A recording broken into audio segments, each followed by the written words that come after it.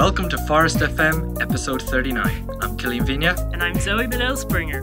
This week's episode is an interview with salon owner consultant Richard McCabe of iSalon Coaching, a specialised online coaching programme aimed at the hair and beauty industry, providing marketing and business strategies for hair and beauty salon owners. And as always, we top off the show with our upcoming Forest Academy webinars. This podcast is produced every Monday morning for your enjoyment with a cup of coffee on your day off. Now, let's get into the show. So we'd like to introduce Richard to the show, and like we just said in our spiel there, Richard McCabe of iSalon Coaching. So welcome to Forest FM, Richard. It's great to have you on the show. It's great to be here. So Richard, the reason we're having you on the show is because obviously you've a wealth of knowledge yourself. I mean, like, not only are you a salon consultant, and if anyone else has seen, you have a YouTube channel where you put up weekly videos and stuff like that. But you've been salon owner yourself for over 25 years and you've built 3 salons in 2 different countries. Yeah, that's correct. I started my salon journey way back in the UK in a place called Coventry. That was my very first salon at the age of 21. 21? You were quite young. Wow. I'm trying to think of what I've accomplished at 21. Yeah, not much for myself anyways, yeah. Breezing through college. So how did that all come about? Like, how did you get into building a business at 21? I married my childhood sweetheart. So I married a childhood sweetheart at the age of 18. I had children by the time I was 21. I knew that hairdressing was never going to give me the lifestyle that I needed unless I was my own boss. So I was forced to go and get a salon at a very early age. And for the next 5 years, I was earning what I thought was fairly good money, but actually running a disastrous salon. I didn't make that much money at the end of the day, and my staff had full control over me. And 5 years in was the big turnaround for me. So you were saying just there that you set up a salon at 21 and you thought you had control, but your staff did. So how long had you been practicing hairdressing before you set up the salon? So, like, how much experience did you actually have first? Yeah, so I went straight from my apprenticeship. I started hairdressing at the age of 16, and I did a sort of 4.5-year apprenticeship. And I literally, when I got my papers and they said, you're qualified, I left there and then and went and opened up my own salon. So it was literally weeks after I qualified. Wow, you essentially went straight into it. So I suppose, what was that journey like? I'd say that was fun, was it? For me, it was, I'd never worked in a salon apart from the one I was trained at. So I became a senior. The day I became that senior, I guess. But in my day, you were working the floor as a first year, so it was quite normal.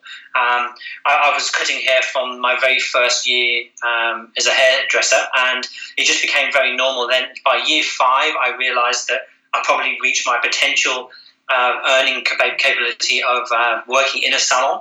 So I had to take that gamble. I went to my dad. I promised him haircuts for life if he lent me the money to set up my hair salon. Anyway, but I left him in England, so he obviously hasn't got free haircuts for life anymore. So what happened? So, yeah. So when I'm just going to go back on when you said, you know, you had no control in the end and in your first salon. When did that epiphany moment happen, and like what changed? I came to Australia for a holiday for the first time, and I left my salon alone with my staff, which I thought was running pretty smooth. I thought I had it systemized. Mm-hmm. I came here and went back, and I had this one staff member that had really took over my salon. I was scared to let him go because he had a really big clientele. He was a big earner, and I was scared that if I disciplined him, he'd walk and I'd lose my money. And when I came back from this big break, I was away for 9 weeks. Mm-hmm. And when I came back and I walked in the salon didn't feel like mine anymore. Yeah. And I looked at my round and I just thought, he's got to go. And I knew that if he went, I would lose thousands. And I just thought I would collapse and burn. Yeah, because we've talked about that before. Like, it's all well and good your staff having a big client base and like transparency and stuff like that. But at the end of the day, it is your salon, and you have to keep a hold on that. Yeah, it was that big holiday really. When I came back in after that break, I realised it. But obviously, I didn't see the decay while I was in it. It was I forgot to discipline him way back when, and then I didn't, and then I was scared to, and then he was running the show. I was lending him money. It was quite strange because I paid myself what I believed at the time was a good wage, so I didn't have anything to complain about. Mm-hmm. But I think that when I came back in there, it was actually the demise of me, and I blame myself that I got him into that state because I should have pick my game up. I had no leadership skills. I just went straight into a salon. So yeah, I was poor all round except for making money. And I'm sure that exact situation you have right there is what a lot of salon owners are experiencing, where a staff member does take it over. So, could you share with us just how you did deal with it in the end, and how did you move on from there then? I did what most salon owners won't do, and I always, when I coach them, I tell them they should do. You've got to draw a line in the sand, and for me, it was, if I'm going to crash and burn, I want to crash and burn on my own terms and not somebody else's. So I drew that line and I said that he has to go. I want my salon running a certain way. And I had a big meeting with all my team and I said, this is how I want my salon to be. This is my dream. Are you going to come with me or are you going to be left behind? And I made that journey and I started the walk. And you share that dream with your staff members, which is the most important part. You're either on board or you're not.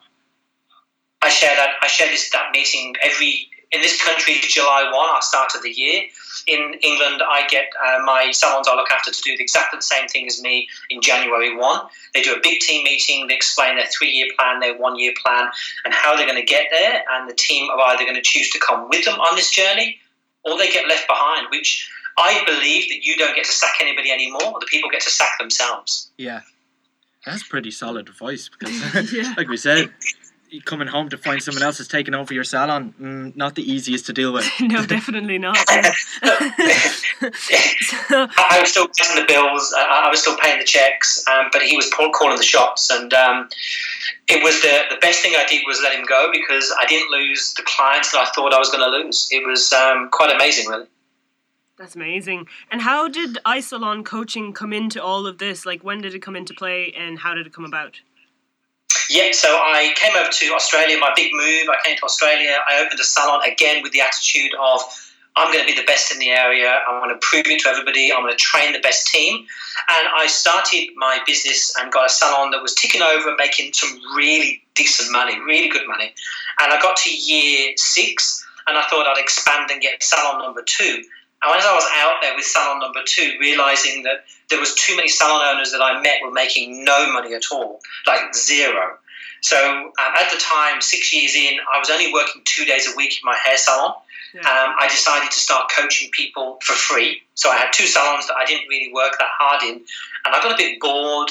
So I just decided to pick a handful of people and another handful of people and then just coach them for a year just to help them, just for a bit of fun, really, as a hobby. Just on your own accord sort of thing, was it? Well, I was doing someone's hair, this very clever dude, and I was going to write a book of how to have a successful salon, and the man went, why don't you just coach people what you know already? So I put them into modules, hid them in the cloud, and then I just decided to coach people, and that's how it was born.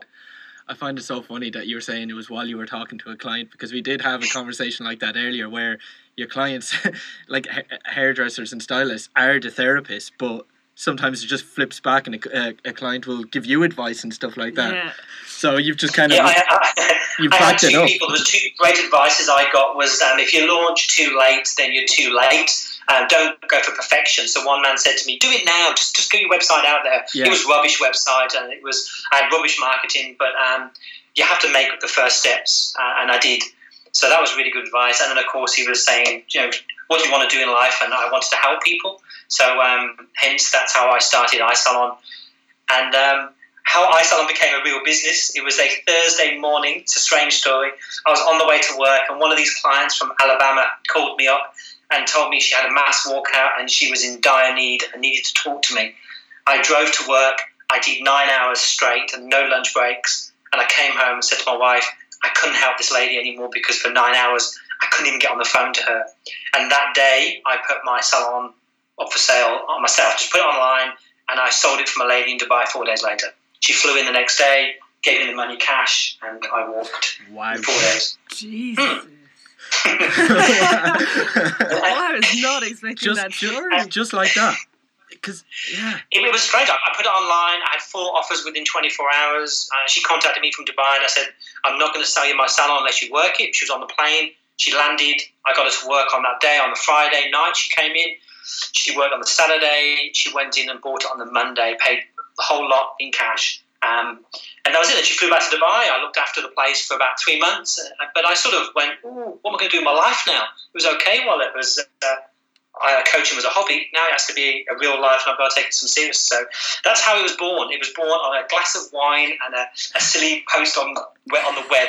How it ended my salon journey. Yeah. All good ideas start with a glass of wine. Usually, yeah.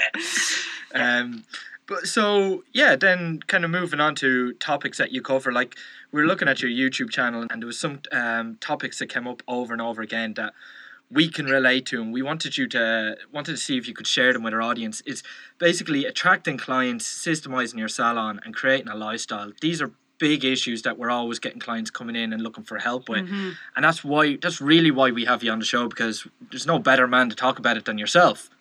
Yeah, I've started 3 salons from scratch. I didn't know at the time with my second salon what I was doing, but I know what I'm doing now. I knew what I was doing then, but I just didn't know the results I was getting. And 2016, 2017, and 2018, you have to follow a certain code, I believe, to get clients. I think there's a new client out there, and most salon owners that I speak to don't know how to attract clients. They know how to put specials on Facebook. They know how to try and attract cheap clients, but they don't know how to find their real clients. And it's so easy if you do it the right way. So you're saying there, like, it's not all down to ads. What small steps, just to kind of, I suppose, kick the topic off, what small steps would you advise? So you're saying kind of tone back on the ads, is it? The client at the moment is so well educated with Google and all the Facebook groups that they're a part of. They know the answers to everything. And what they're looking for at the moment, the same as staff, they're looking to belong. So what they're looking for at the moment, about 67% of the people at the moment are looking for a new salon. They're sitting there, they're waiting, they're watching, they're Googling, they're Facebooking, they're Instagramming, and they're waiting to make sure they feel like home. They're looking for somewhere where they can call home. So the messages that most salon owners are sending out to the world are not that I get you. And that's the big key here. They need to get that client. And that client wants to know that you're the number one authority in town. The salon owner now is not price conscious enough to go out and spend their money on the cheapest. They want to go out and feel like they belong somewhere, and they'll pay a bit more for that. So what they're after the number one salon in town. And in my day, you had to win awards for that. But in 2017, you can actually be your own media mogul and tell the world what you're about. Like you were saying, you have to be the number one on Google. We're seeing the likes of the reviews and stuff like that. It's real important to get reviews, but I suppose to appear number one on Google, it's all about your SEO and the quality of the reviews you're getting in. But to get those 5-star reviews, you have to provide the service. You have to provide, I suppose, a culture, somewhere that the clients are going to enjoy coming. Yeah, it all starts off with knowing that client's problem. So if you know that client's problem, that's all they care about. They don't even care if you can fix the problem. They just want to know that you get them. So when they know you exist, they'll sit there and they'll watch in the distance. Like 3% will buy now and 30% will never come, but 67% are sitting there waiting. So you've got a massive audience that are watching you very silently and quietly in the background. But when they walk in the door, they need to feel that what you've said and what you've done and what you've told the world is home, which means that the salon becomes a destination and not you, which means if you systemize your salon, it means that when they walk in, every staff member that touches them in their client journey, we call them touch points, will give them the love and that comfort that they're sort of wanting out of a hair salon now. So just for our listeners there, what do you mean by when to systemize your salon? I was just about to ask the same question. Yeah, exactly. Yeah, so systemizing the salon is very similar to like McDonaldizing the salon. If they wanted to put a restaurant on the moon, they could. They get 15-year-old spotty teenagers to make the perfect coffee 24 hours a day. We can't get our 15-year-olds to make the beds in the morning. So I hear a lot of salon owners say to me that they can't get their staff to do what they want. But the problem with systemizing the salon is that the staff of today, the millennials out there, they need to belong to the salon. So to systemize the salon, they need to know why it's important to them and why it's important to the salon and why it's important to the client. But they need to build the systems with you. Years ago, leader-follower, we used to have a leader-follower model where we used to build the systems and the staff were told what to do. Nowadays, the staff have to feel part of that. They want to sit in a coffee shop with their friends and go, I belong at Julie's salon. I work at Richard's salon. So to get that feeling, they've got to build them systems, and if you build it, then they're going to own it. Yeah, they're proud of being there. Yeah. Yeah, so they almost need to feel like it's their salon, and that's what they need to do. And we have touch points. So when you enter, it's touch point 1. When you have a consultation, it's touch point 2. When you go to the base, it's touch point 3. When you come back and get the work done, it's touch point 4. And then reception is touch point 5. And then 6 is the take-home touch point. So we have a 6-point system that we teach to systemize each section. And the importance of systemizing years ago was just to have good customer service. But nowadays, that there's too many people out there that drive BMWs and Audis and Jaguars that they expect a higher level. And you've got to keep lifting that game because the rest of the world's lifting theirs. Wow, yeah. Yeah, that's so, no, but it's so true in the end. Like, I'm just thinking about all my friends that are starting businesses and things like that, and they did so because they didn't feel like they belonged anywhere else than in their own project. And it's something that reoccurs so often. People need to feel like they're a part of what's going on, you know, and where they're working. Well, the way I'm looking at it is when I was in college, I was working in a shop part-time, and working in a shop, I was, you do this, you do that, you do X, Y, and Z, basically. You never felt involved. So to me, you were always just doing, and you had absolutely no interest in the job. So like you're saying there, by getting your staff members involved and letting them, I suppose, provide ideas to your plan or to your dream. So like they're actually attributing to your growth. So they're going to feel rewarded and stuff like that then. Yeah, well, I think millennials now, the one thing that they're not interested in is money. Most millennials that I know don't want money. They want to work for money. They want to earn money. And most millennials I know don't want a job. They just don't want to work. They want to belong to something bigger. They want a purpose in life. So if you explain your big dream and then you find out their dream, and if you can be on the same path with their dream and your dream, your salon will grow fast, really fast. So you've got to attract the right clients for this to happen. You've got to systemize your salon so they know exactly why and what needs to get done. And you build all this together. You have weekly meetings, and that's how it is. That's the new world. 2017, if the owner needs to attract the clients, you and your team need to build the systems that are inside. So just as we're talking about staff there, what would your sort of recruitment process be like? I mean, like, would you tend to hire mostly just for the skills and how experienced you are? Or would you be kind of looking at your potential staff as more kind of, are they, culture? Yeah, are they, would they fit my culture? Are they people?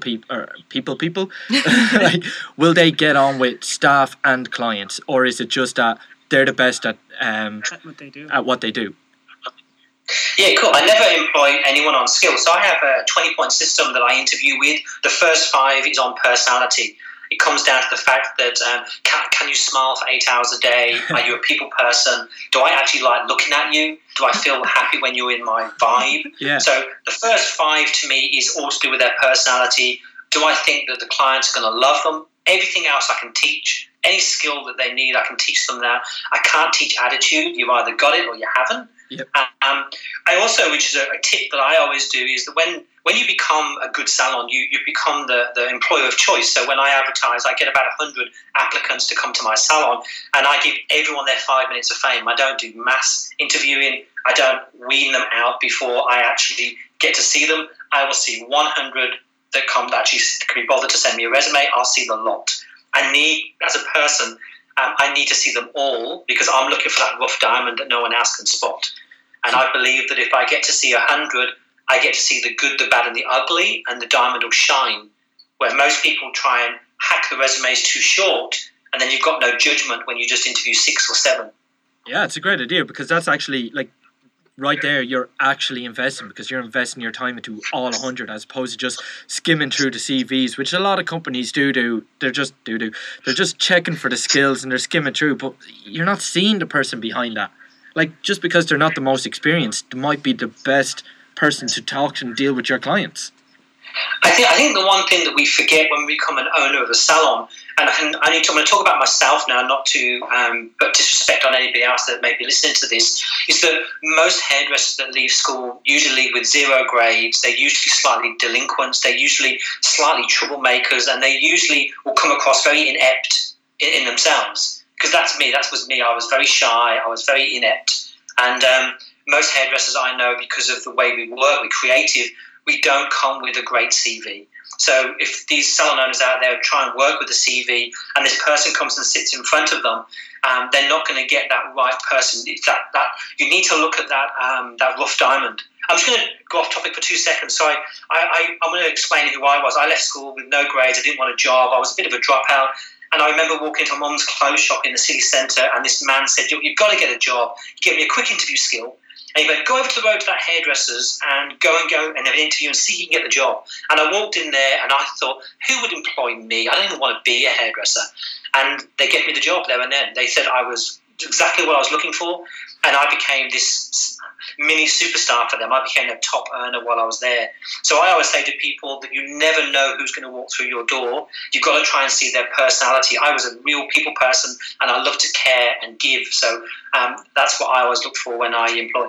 It is great to hear that, especially with the recruitment process, because we're just coming off the back, like, for the last few years, for anyone that was looking for jobs, you nearly needed Olympic medals, like, to get you a job. So it is great to hear now that it is switching back to hiring people as opposed to hiring skills. Like, it's still good to have the skills, but it's not all. You can always learn. Yeah, you can learn the skills, and a good salon owner will invest in you if they actually see that potential. Yeah, I agree. I think that we live in a world, especially now. I've just come back from the UK and Italy, so I've seen two sides of the world. In Coventry, where I was, everyone just seemed quite miserable behind the till, and just a job to them. In Italy, it was like a passion and an excitement. And I think that most people that I've ever dealt with, they do business with people they like. And if you can employ someone who's likable, clients will always like them, no matter how good their skill set is. And I think 10 years ago, I had a coach that said to me, you don't need to be a superstar, you just need to be average, but your customer service, the experience, and you've got to be likable, and that's where the money is. Well, you've definitely taught us a thing or two. So, for anyone that wants to check out that YouTube channel, it's Richard McCabe, iSalon Coaching, YouTube, and you've Ask iSalon Coaching every Friday. Yeah, every Friday I do 3 important pieces of information that I will send out to salon owners around the world, hopefully just to get them to get that aha moment and realise that there's some great money to be made as salon owners. I've always made fantastic money, and people that I know make really good money. So it's money to be made there. And then the Facebook group is, do you want to call out the Facebook group there, Richard? Yeah, it's the Tribe of Revolutionary Salon Owners. Brilliant. Well, Richard, thanks a million for joining us on the show today. Definitely opened up some areas there for people to look into, and some really good resources now that we're going to link. So thanks a million for joining the show today. Awesome. Loved every minute. Loved it. Amazing. Thanks so much. So that was Richard. First off, about hiring the staff, I thought that was brilliant. And man, the second thing was like he had his first business at 21 years of age. I know, right? So, I mean, it's amazing to see his path. Just like I was thrown into it. This is what happened. I had my first salon. I crashed and burned, but it's okay. And I opened a second one and a third one, and now just moved on to coaching. Like, it's amazing to see the personal growth, you know? Yeah, because like you just said there, like we were talking to him for a few minutes just off the air, but it was a case of he got put into the hair industry, and for him it was sink or swim. And he's a classic case of he's still swimming. Like, still swimming. He's not struggling. He's absolutely loving his life. He said it's worked out the better for him. And again, it comes back to the recruitment. He's hired people that he can trust and get on with, which makes his life happier, makes their life happier, and everyone's following that one dream. Yeah, exactly. It's all about the culture in the end, and that's how how like a lot of people ask, how do you reach millennials? Culture. It's just that one word. Culture. Like I said, they don't want to just do. They want to be involved. They want to think that their ideas are being heard, because talking about we as a collective, I don't feel it, but like millennials do feel like they're not being listened to and stuff like that. I don't know about that now. I know with us here, anytime we have an idea, we're told just go do. Like, that's your idea, go for it. Yeah. And that's what you need to be inspiring on your staff as well. Give them not give them free rein, just give them an inch. It's all about inspiring your staff, and once your staff is engaged with you, then you'll see the impact rolling on to your clients automatically, because they are watching you in the end, like Rich was saying. Yeah, exactly. So we're just going to move over then to our webinars, Zoe, upcoming webinars. Yeah, we do actually have one tomorrow, but you know more about it than I do. Yeah, so this one is more kind of client focused, so for Salon software clients, and it's the Salon Growth Series. Basically, every month we're going to focus on a new topic. This is the 3rd of the August one, so how to get clients in more often, spending more. So it's on the 22nd, and there'll be another one on next week on the 29th. And the way you can access those or register for them is if you go to the Forest Salon Software Facebook page, go to events, and then check out the Salon Growth Series. So you can pick which one you want to register for. And things that we're going to cover it in is obviously how to get clients in more often, spending more. We're going to show you why it's important to reward your clients. We're going to go through what works for other salons. Then we're going to show you how to increase referrals and promote client retention. And finally, we're going to have a little tip and trick of how to increase your revenue by a minimum of 21%. Amazing. So, if you have any suggestions, people who you want to hear on the show or anything like that, don't hesitate. Leave us a comment or review on iTunes. If you want to hit us up on Facebook or Instagram, anywhere you really want, really. You can do that. And otherwise, we'll catch you next Monday. All the best.